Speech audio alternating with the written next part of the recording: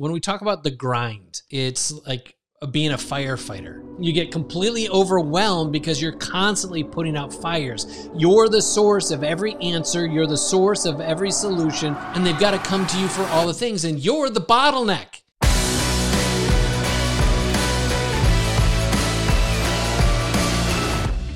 Welcome to Evolve Leadership, the arena where high-achieving leaders are challenged to redefine their limits. My name is Angus Nelson. I grew up in the United States and I now live in Lisbon, Portugal. I'm an executive coach and I've spent my career advising and training leaders from startups to Fortune 500 companies. And here's what I've learned. An old, ineffective leadership framework will always keep you on a hamster wheel, consumed with work-life balance, burnout, and stress. Here on the show, each week we'll help you rethink the path to achievement. We'll help you discover new principles, new philosophies to the modern leader. Look, the world is relentlessly changing, demanding a new era of leaders. It's time to redefine your limits. So enter the arena, my friend. It's time to evolve.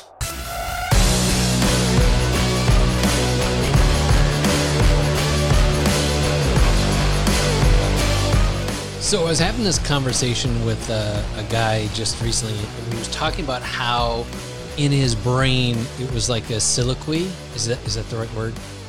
Soliloquy? Soliloquy of like this conversation in his head that's perpetual about all these different things, about his business, about his future, about his family, about all these things. And in and amongst all that stuff, I said, well, are you taking time to sort all this out? And it was like, I told him, hey, I have $1 million under your mattress. Like he was just kind of dumbfounded. I don't know, if you found out you had $1 million under your mattress, would that make you dumbfounded? I don't know. Metaphor breaks down, but it's that element of like, he had not thought of like giving himself space or time or margin to decouple all of the thoughts going through his brain all at the same time. And I explained to him that's the grind. Yeah. And what the discussion rolled into was this other way of doing life being momentum. And so the whole conversation broke into, how are you using your time? Tim, have you ever experienced or do you know of these conversations? Well, I've experienced both the grind and experienced momentum. The grind sucks the very life out of you, but let me put it this way. The grind has short-term benefits, but long-term is not sustainable and everything starts breaking down around you. And so that's why I'm really excited for this conversation, because I think a lot of what got leaders and including ourselves where we are, oftentimes there was a bit of grind in it, but then as we start continuing and try to scale and try to step into a new place, we realize that sustainability factor runs out and we get stuck, or, we have issues with our health, or our relationship starts breaking down, or our team members don't, why are you such an idiot? And we're wondering what's wrong. And so I think trying to take a step back, like you were saying, and actually decouple or examine what's the issues underneath it and have a soliloquy with yourself, I think is really powerful in order to gain that self-awareness of, okay, how can I take a step back and not burn out? Yeah. And I like what you said. When we start a business, when we start building the business, it's like we have, lots of hats that we get to wear. We're a jack of all trades. And as you grow and the company develops and you start adding team members, where so many people mess up is they stay doing all the things. And we have our reasons, we have our excuses, and we're going to dive into some of those myths, some of those lies that we tell ourselves. And we don't actually provide ourselves the opportunity to actually be a leader, to create margin, to create time, to create space, to create the momentum hours that actually push our businesses forward. So let me just start by saying this. Like when we talk about the grind, like in that grind state, it's like being a firefighter. Right? Everything is a fire. You run in with your hose, like you get completely overwhelmed because you're constantly putting out fires. You're the source of every answer. You're the source of every solution. You're the source of everyone's opinion. and they've got to come to you for all the things, and you're the bottleneck. In many ways, that's how some of the day-to-day operations are all filled with tactical issues. Like, what are some other ways that some of this stuff is getting entangled? Yeah, it's like you have this sinking feeling that you're not doing enough. And when you try to rest, it's almost like you feel like you're lazy and you feel like, I know I got to keep on going, keep on going, keep on going.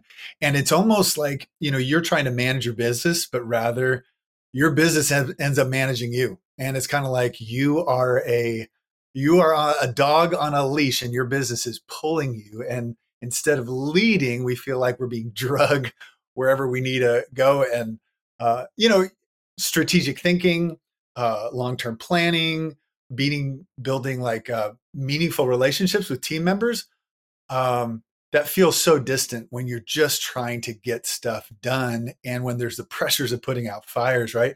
And it's hard to be able to navigate and take a step back when you're in the thick of things. It's like your pinball, right? In a pinball machine, you're like bang, bang, bang, bang, bang, bang, bang. And it's totally reactive approach. It's like, this is how we're trying to lead the company. You're the leader, and all you're just like bark, bark, bark, bark, bark, at whatever thing's going on. And that kind of grind state, that marks high stress, frequent interruptions, inconsistent communication, lack of balance. Like, you are out of control in many ways. And the thing is, you think you're in control. You think everything's cool. And this is, you normalize this. Like, this is just the way it is. Hey, when you're in startup, it's got to look a certain way. When you're building a company, it's got to be, when you're in this kind of leadership, and we build all of these storylines. Meanwhile, inside, your soul is crushed. It's falling apart. You have this sinking feeling that you've never done enough.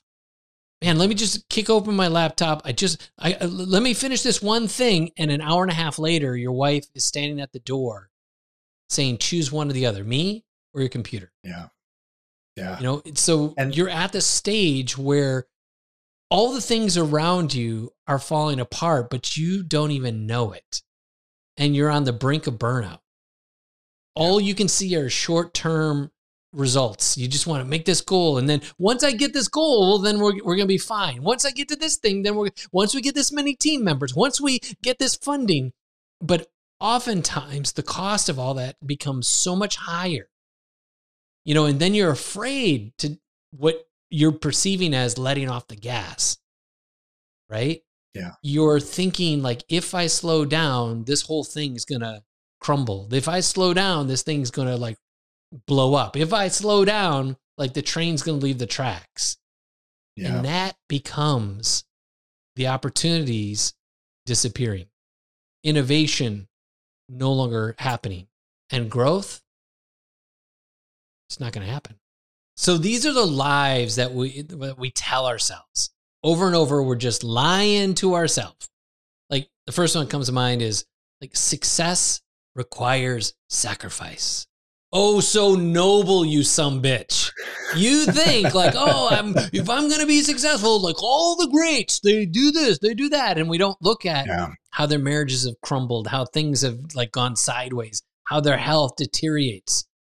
I'm telling you, man, like Steve Jobs, I'm thinking that guy would have given anything to stick around for a number of years longer. Yeah. And the sacrifices he made, he probably, if we had an honest conversation, I'm sure there's transcripts somewhere where maybe he would have done things a little differently. But when you're trying to convince yourself over and over again that personal success, that in some way is going to help you like feel a certain way, to get your accolades, to get your validation. If we're getting really honest, that's what you're looking for. Yeah. Relentless work, sacrificing the personal relationships. How many founders don't even have any friends? Their health is, crap. And their mental game is, not in a healthy place either. So the truth is that all that sacrifice, though they may think this is necessary, everything else goes out of balance. And it's not sustainable. It just isn't.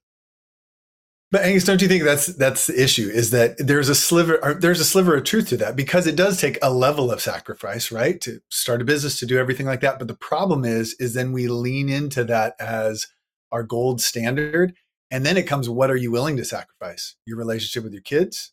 One of my mentors, he was building his organization. He was growing. It was thriving. And when I asked him later, and he was in his late 60s, I asked him, like, what would you do differently? He's like, you know what?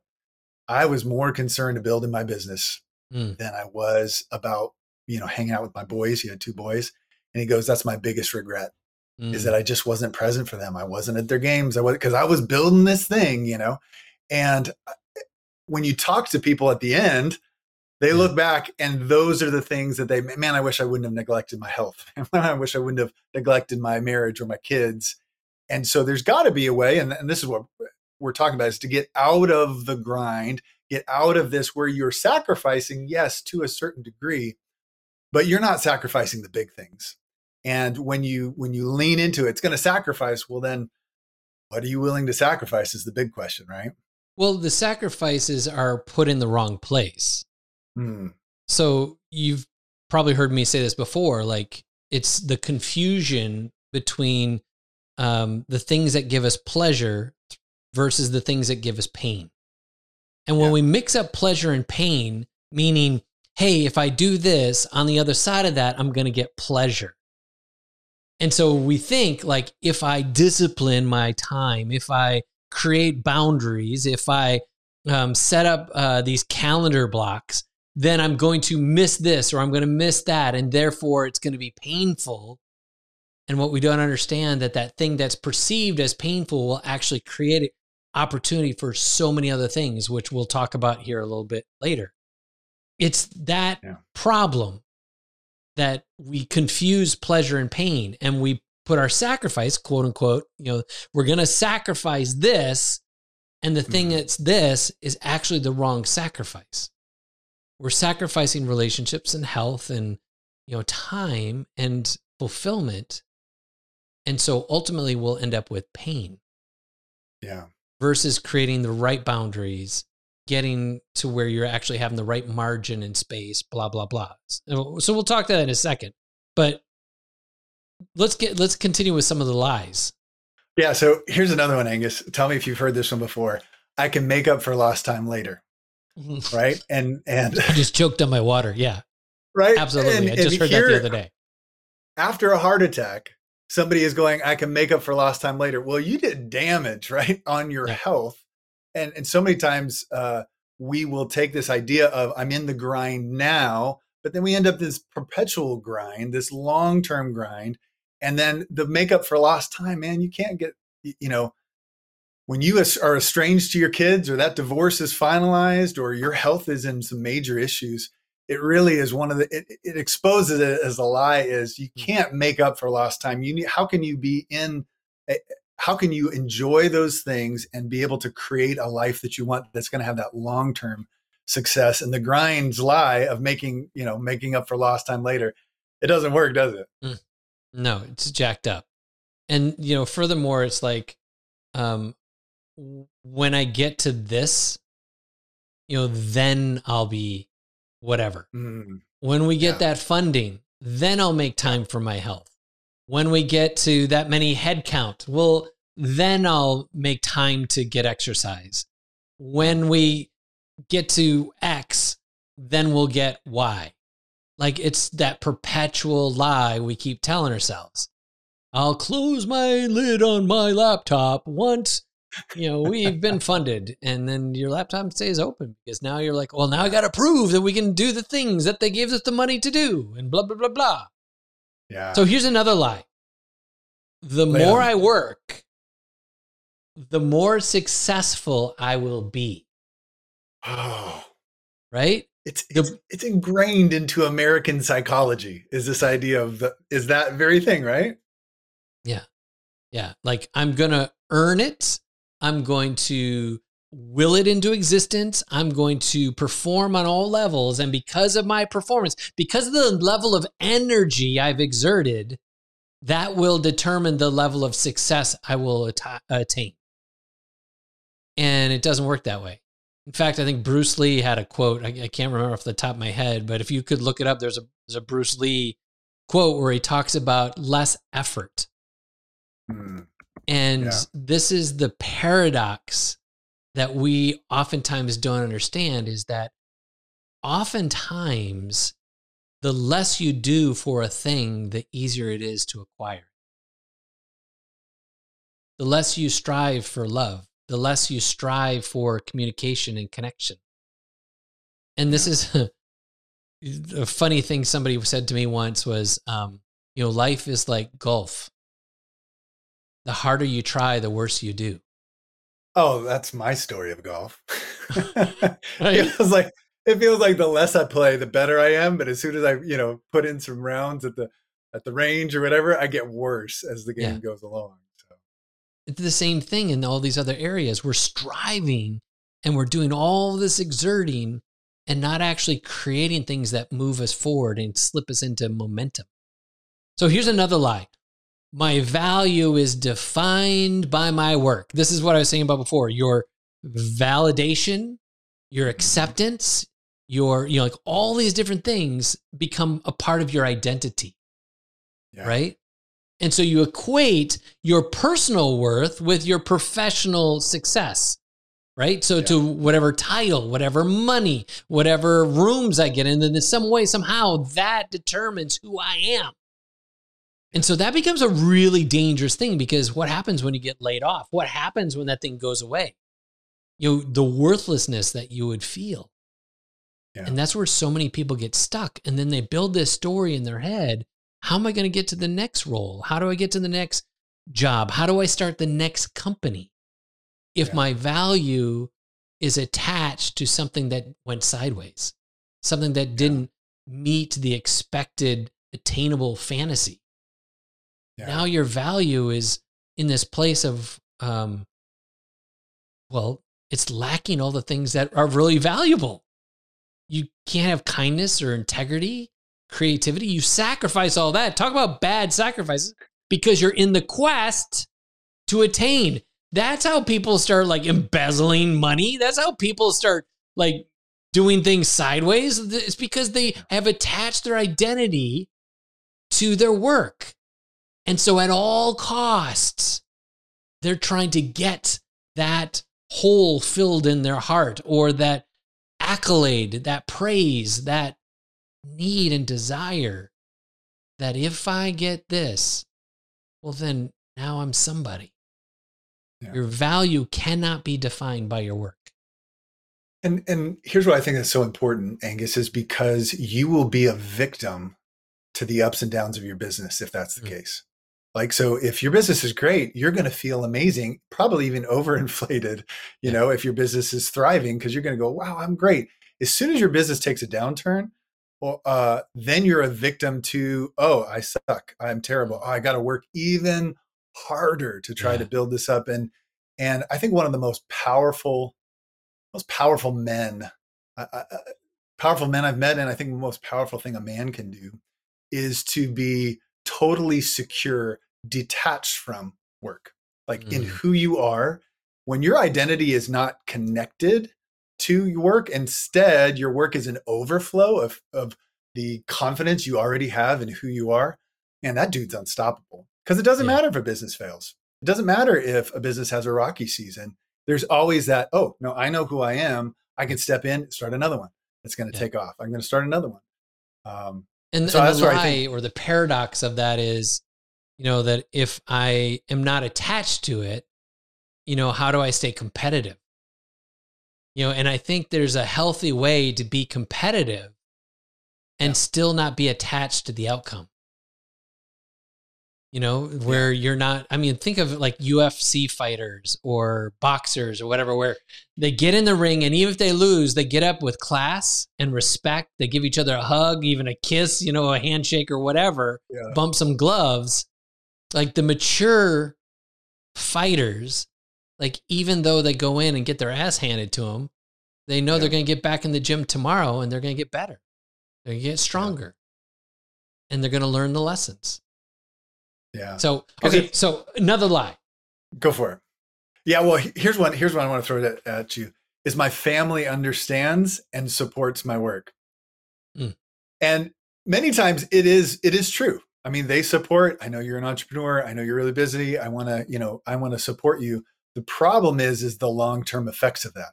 Because for a season, oh, it's a startup, babe. We're going to do da da da da. And again, we tell ourselves after startup phase or after raising the round or after we sell, whatever it is, we are thinking that then I'm going to, focus on you.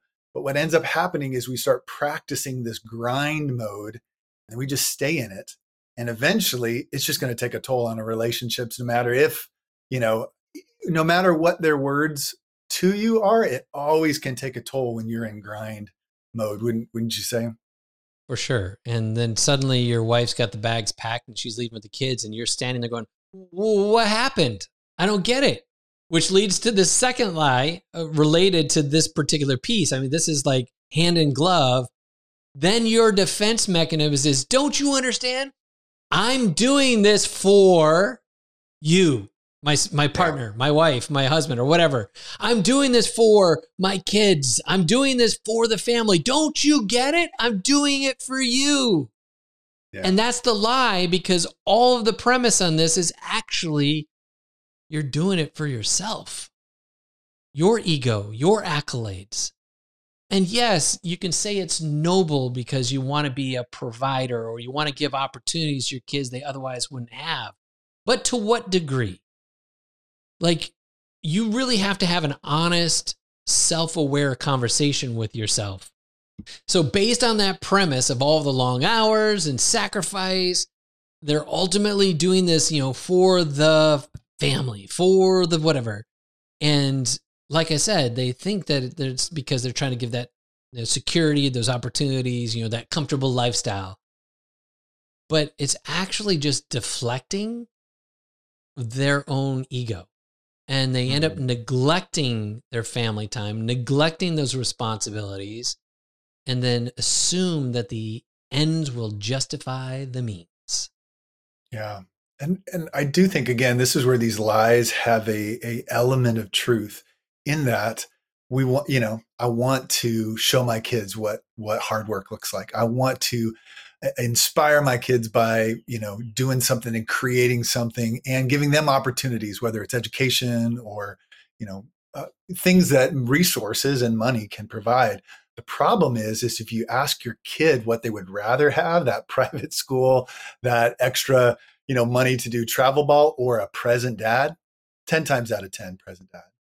And I'm speaking from a kid whose dad is a recovering workaholic, and it wasn't until college that he and I reconnected, because he just buried himself in work, and what I would have given, to just been able to have that time back. And yet I still see the same things in me, Angus, where I will bury myself and go, whoa. How do I pull back? How do I be more present? Because this lie, I'm doing it for you. Well, I think if you ask their opinion, they would rather have a present dad who's in what this next thing that we're calling is momentum. Yeah. And I'm excited to hear. Can you set up this idea of momentum? Because a lot of times we're really familiar with the grind. We get it. Mm-hmm. What does this new level of, what is momentum in your estimation? Yeah. So I want to define this, because what I think is at the core of this, and maybe we should have just started the show with this, is like the hours that we put into our week. Research, I think it was out of Harvard Business, said that the average CEO or C-suite, I think it was, works like 62.5 hours a week or something crazy like that, right? And it's like, what are those hours that they're using that they tell themselves, this is effective, this is moving the ball forward, this has got us in what we would call momentum? And I would say, and I would argue, that so many of those hours are A, things you shouldn't be doing, B, they're not in your zone of genius, C, there's somebody in your company who's probably way better, gifted, talented, skilled, and actually enjoys some of the things you might be doing. And then fourth, you're not doing the kinds of things that actually help you be a better leader. And I'll share more about that in just a second. Boy, there's a lot of teasers here. Oh, foreshadow. So the grind hours we're putting into like making things happen. We're doing this sales call. We're jumping on that plane. We're doing the business meetings. We're going to the events. We're doing the conferences. We're doing the speaking. We're doing the writing. We're doing the content. We're doing. And like you said earlier, is we're not deciding, making decisions for the betterment of myself as a leader, decisions for boundaries of time, for, what's important for the company that requires me and my best. I'm not in a place where I am actually thinking about my team and giving them ownership and empowerment and helping them become better. Like, these are hours that you can put kind of a check mark next to and call it momentum. Mm-hmm. And those areas we'll cover in just a second. But just so you know, sitting in your car, driving down the road, whether you're washing dishes, whether you're on your lawnmower, whatever you're doing, brother, when you start to see yourself putting time into high impact activities that drive your business forward, you will suddenly be in a place where you start communicating more effectively. You start empowering your teams to take ownership, and you start helping them to be able to solve their own problems independently of you. You'll create healthy boundaries for your time and your attention. And you'll be in a place where you're cultivating positive, collaborative culture where creativity and innovation are encouraged. That kind of leader, brother, you'll be in momentum, demonstrating resilience, adaptability, and a growth mindset. You'll be in a place where you're no longer in scarcity, but in a place of abundance. You won't just be focused on all of the task at hand, but you'll see the larger picture. You'll be in a place of visionary leadership. You'll be keeping the team aligned with your organization's long-term goals, and you'll actually have the time to be able to cast into the future and be able to see what is the direction my company needs to go. And you're going to prioritize your own well-being. You're going to prioritize your team's well-being. You're going to structure a life that you can enjoy with sustainable success around not only your professional success, but also your health, your exercise, your food, your relationships, your self-care. And you won't have to worry about burnout anymore. So I want to jump into some of those practices. And Tim, I'm going to give you the keys to the car here and start us off. Like, what are some things that would be considered momentum hour activities? Yeah, and I love it because this is leverage. I mean, that's what momentum is, right? It's not using your own power. It's utilizing and leveraging the gifts and talents of other people around you and allowing you to be in a great state. So here's a couple of key practices. I want to throw them out to you, Angus, and then I'd love to discuss it. The first one is mindfulness and meditation. Now, I will set it up with some guys, if you're naturally like me, are just naturally skeptical, right? About anything that even smacks of woo. It's just kind of like, oh, okay, is this really like, where's the practicality? Where's the rubber meet the road? But what is so powerful is to actually take places to pause, create white space, think, like even just being able to be quiet and stilling all the voices is a really powerful thing. And you and I know this, a lot of times some of our best ideas don't come at the desk working on the laptop. It's usually when we're out for a walk or we're pausing, or in this case, like meditating and actually pulling back, getting clarity on where you're at in life and being able to walk out of there with reduced stress to be able to step into a place of emotional intelligence. Angus, I know you practice meditation. Has that worked? How has that worked for you?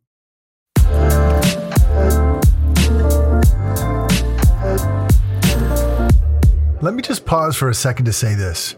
There is one trait that you will find in every successful leader, no matter their industry, no matter their role. And that trait is action. And we want to inspire ambitious leaders like you to bet on yourself and take action on those audacious goals that you see in your heart. That's why we created our 90-day accelerator.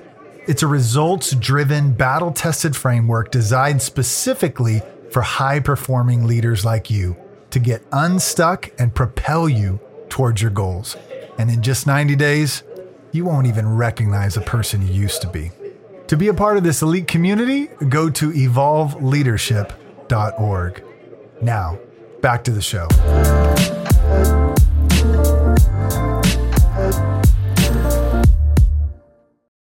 Yeah, I started meditation some time ago, and then I got away from it. And then last year, I dove headlong back into meditation, and now I've been doing it for probably about 8-9 months. And it is dramatic. My level of energy, my level of presence, my level of patience.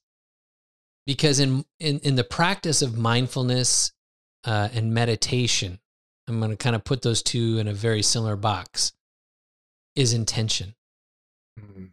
The intention to process emotion and to let go of stress, to actually actively let go.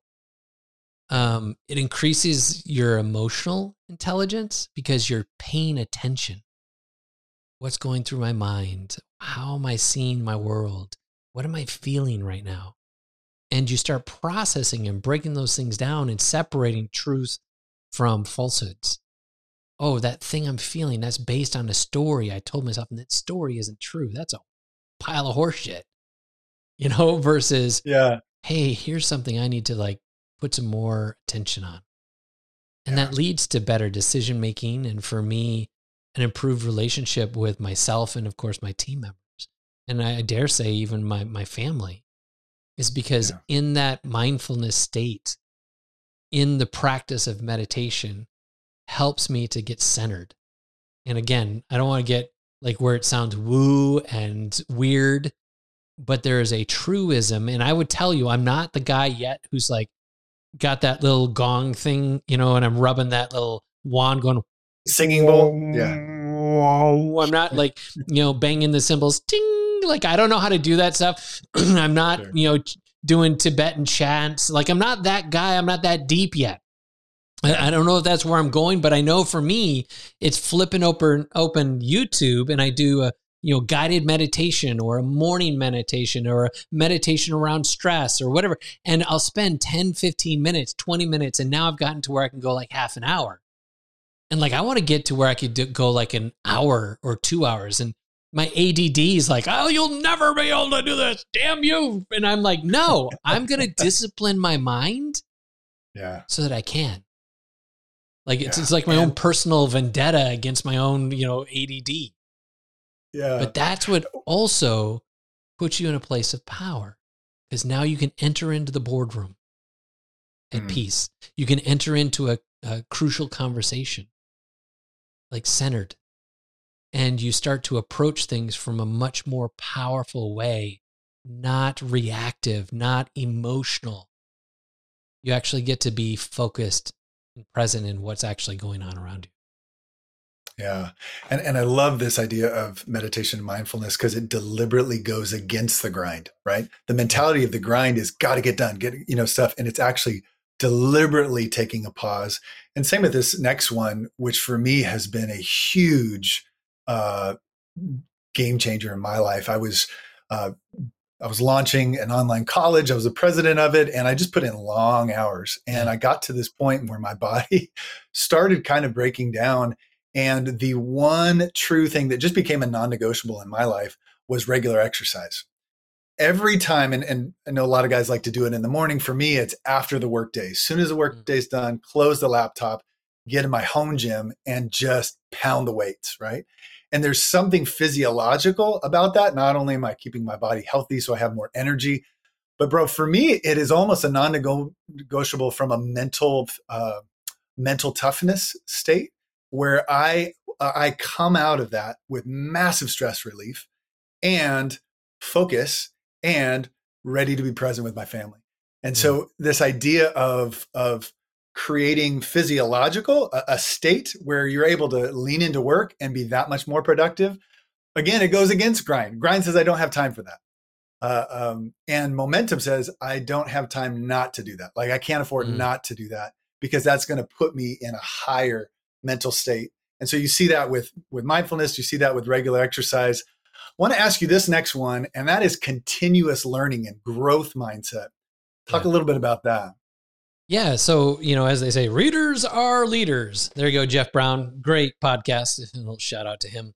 But, the successful leaders, they're lifelong learners. And, it's like when we moved here to Lisbon, one of the things I did is I weighed every bag in my family. We had 14 bags. And anything that was underweight, I snuck books into. And when we showed up here, I got here before my wife did. She ended up showing, it's another conversation for another day, but one of our kids got COVID right as we were supposed to take off from Atlanta and was 2 weeks delayed. So my son and I came and 14 bags and 2 big ass dogs. And that's all you need to know about the shit show that we created in the Lisbon airport. But when we got all, unpacked and my wife was looking at an IKEA shelf I set up because we had an unfinished apartment. I just bought this bookshelf and it was lined with books. And she said, "What in the hell have you done?" And I'm like, "I need my books. They're my babies." Like, I didn't even bring all of them, of course. Like, I didn't, I'm not crazy, but I brought some of my top favorites. And then I was back in the States early this year and I snuck out some more. And, it's like my contraband is I'm stealing from my library back in the States in my storage. Because when you are growing mentally, you are preparing for the future. You're, in a place where you can see and spark ideas and you can be up to date on industry trends, different leadership tactics, ways to improve your skills. Like for me, it's listening to podcasts. It's watching, a seminar or webinar or an event, a conference or something like that, where all of a sudden your brain is growing and growing. And as your brain goes, the business will follow. Yeah. Because if we look at it as a leader, the best leaders lead themselves. And leaders need leaders. So here's the paradox.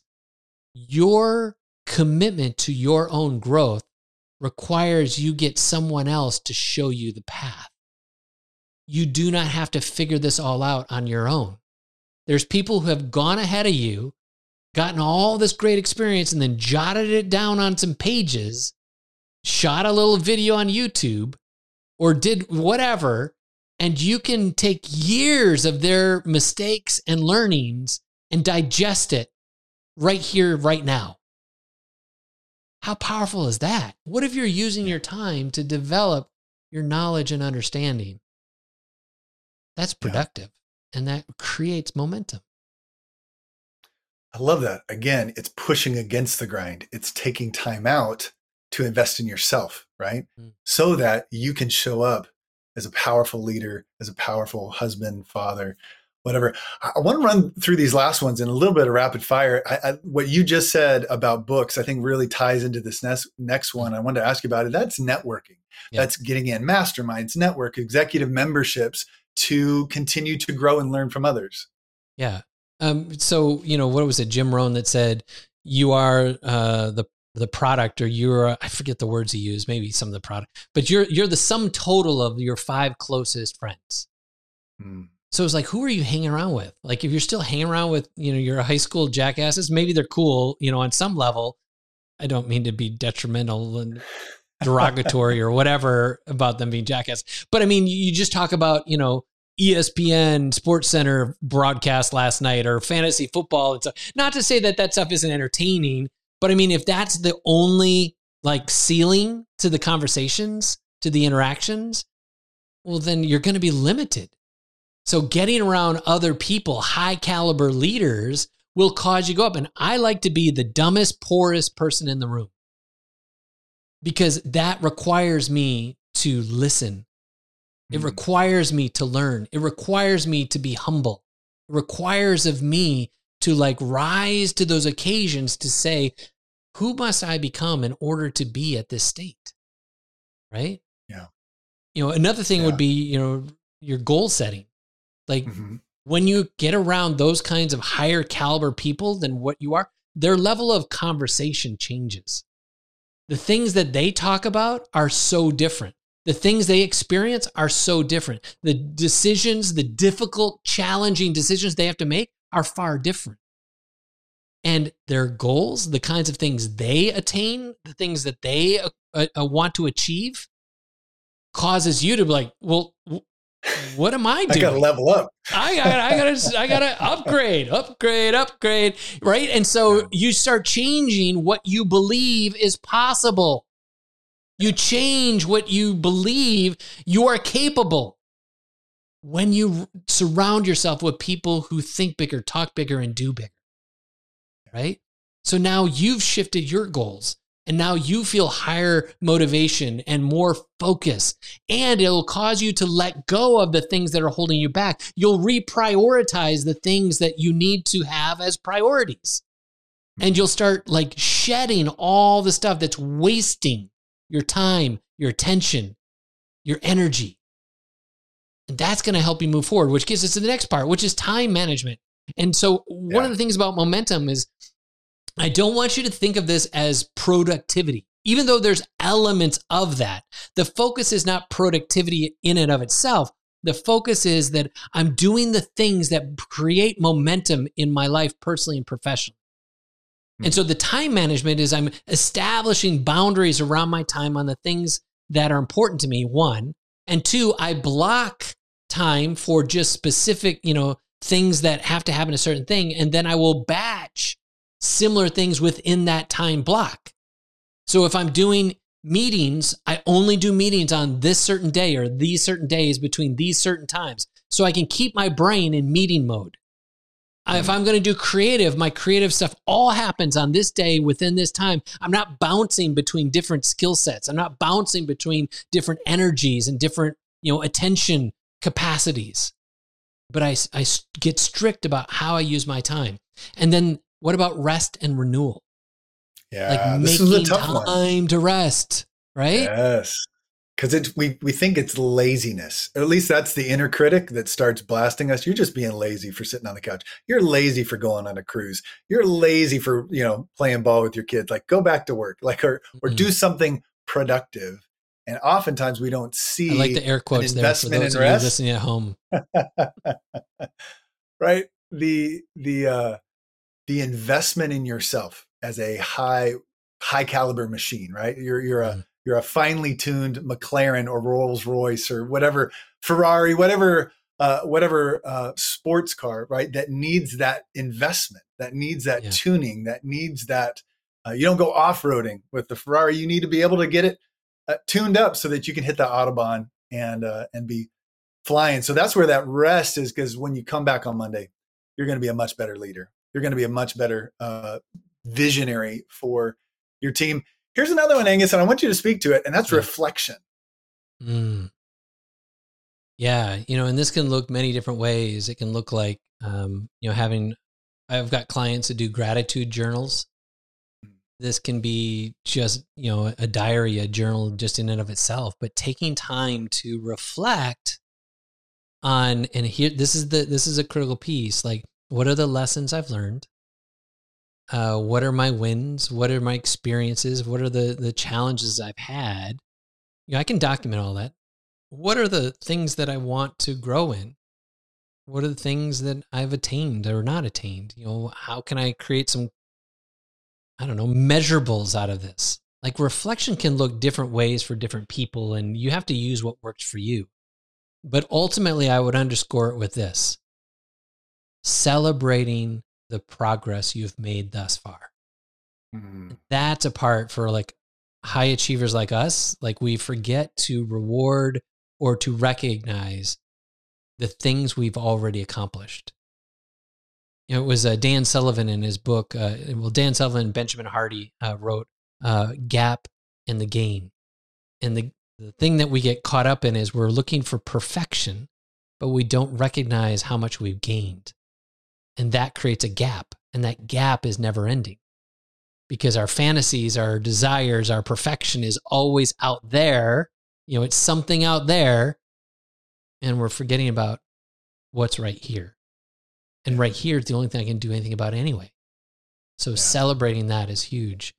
And I would say, another thing kind of related to that in reflection is like making time for just dreaming, being creative, visioning or envisioning.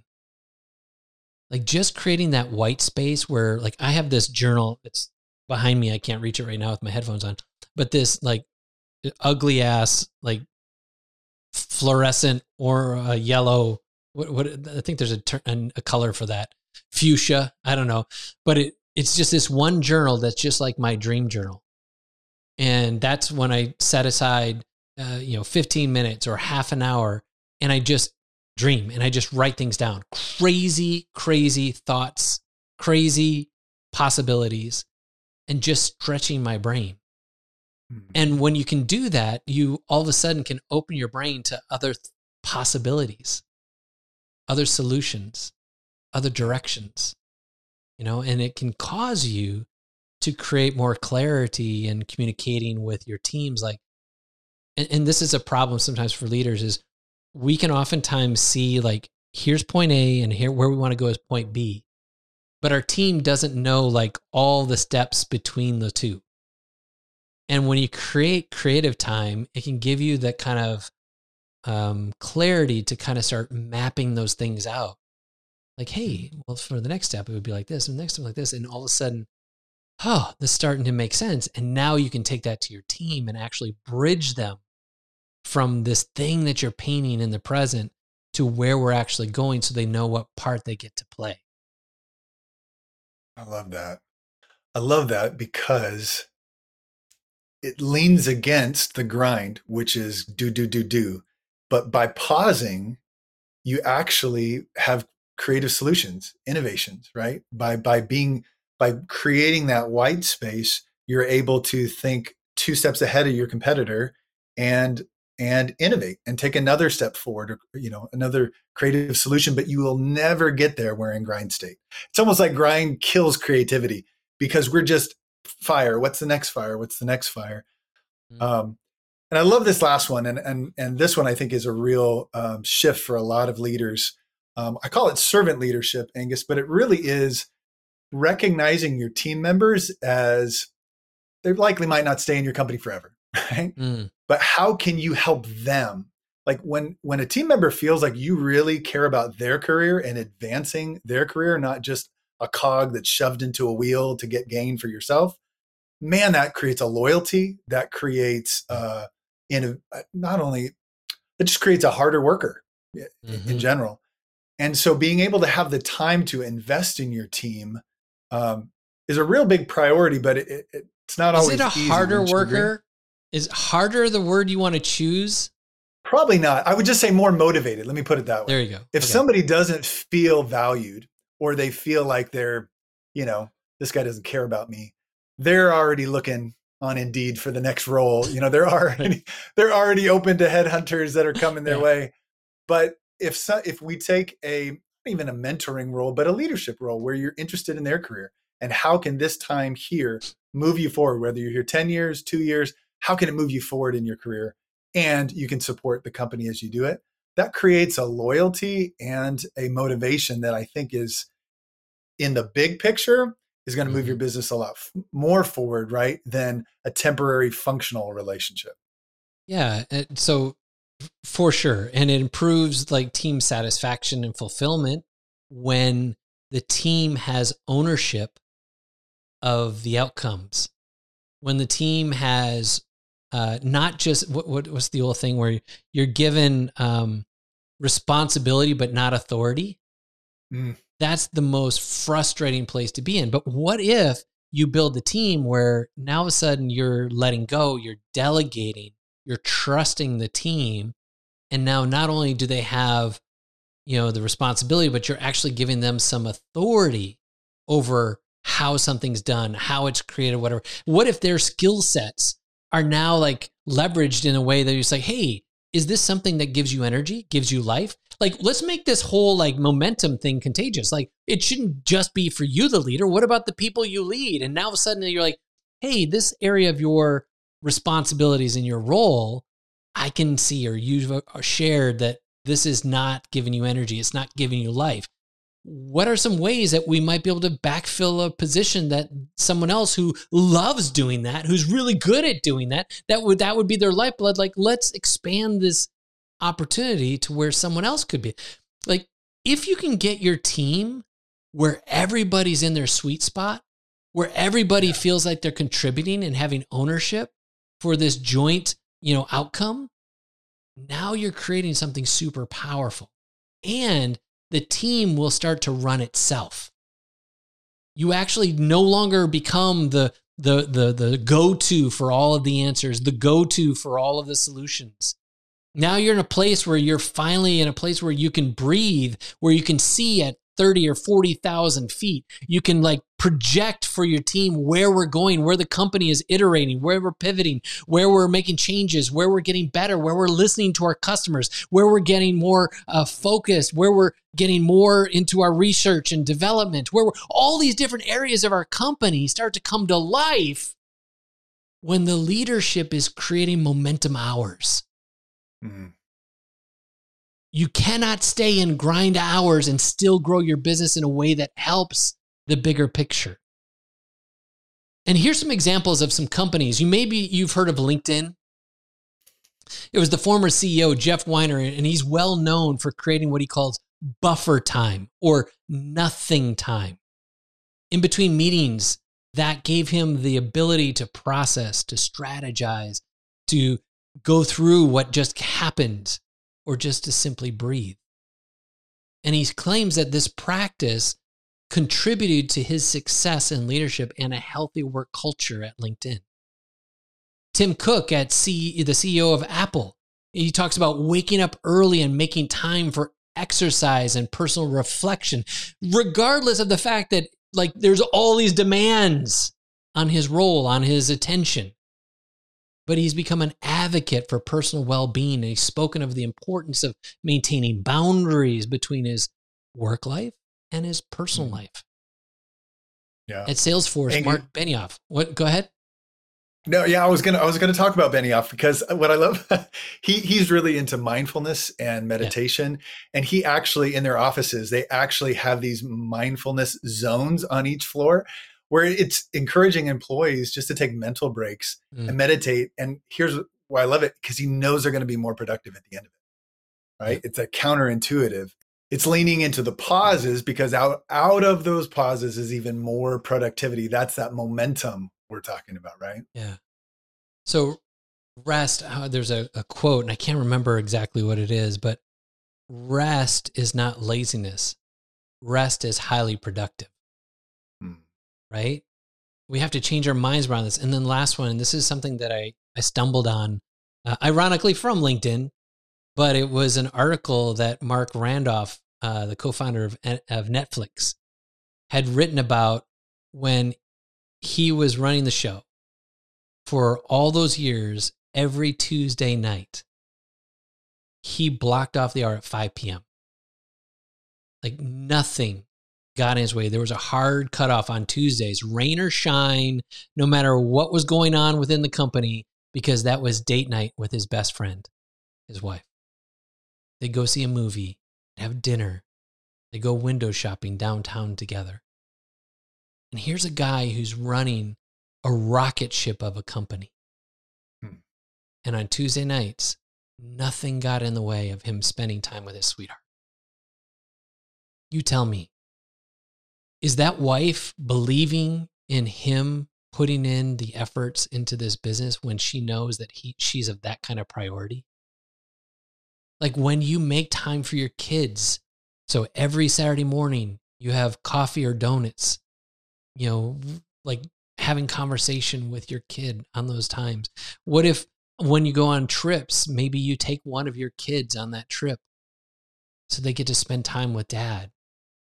I had a friend of mine, and he used to do that. He had 3 kids, and every trip he'd take one of his kids with him. What if you started to see things differently, that understanding that momentum hours are actually the things that build your business? They're actually the things that make a difference. They're actually the things that have true ROI, and they create revenue. They create culture. They create vision. They create the things that you've always wanted.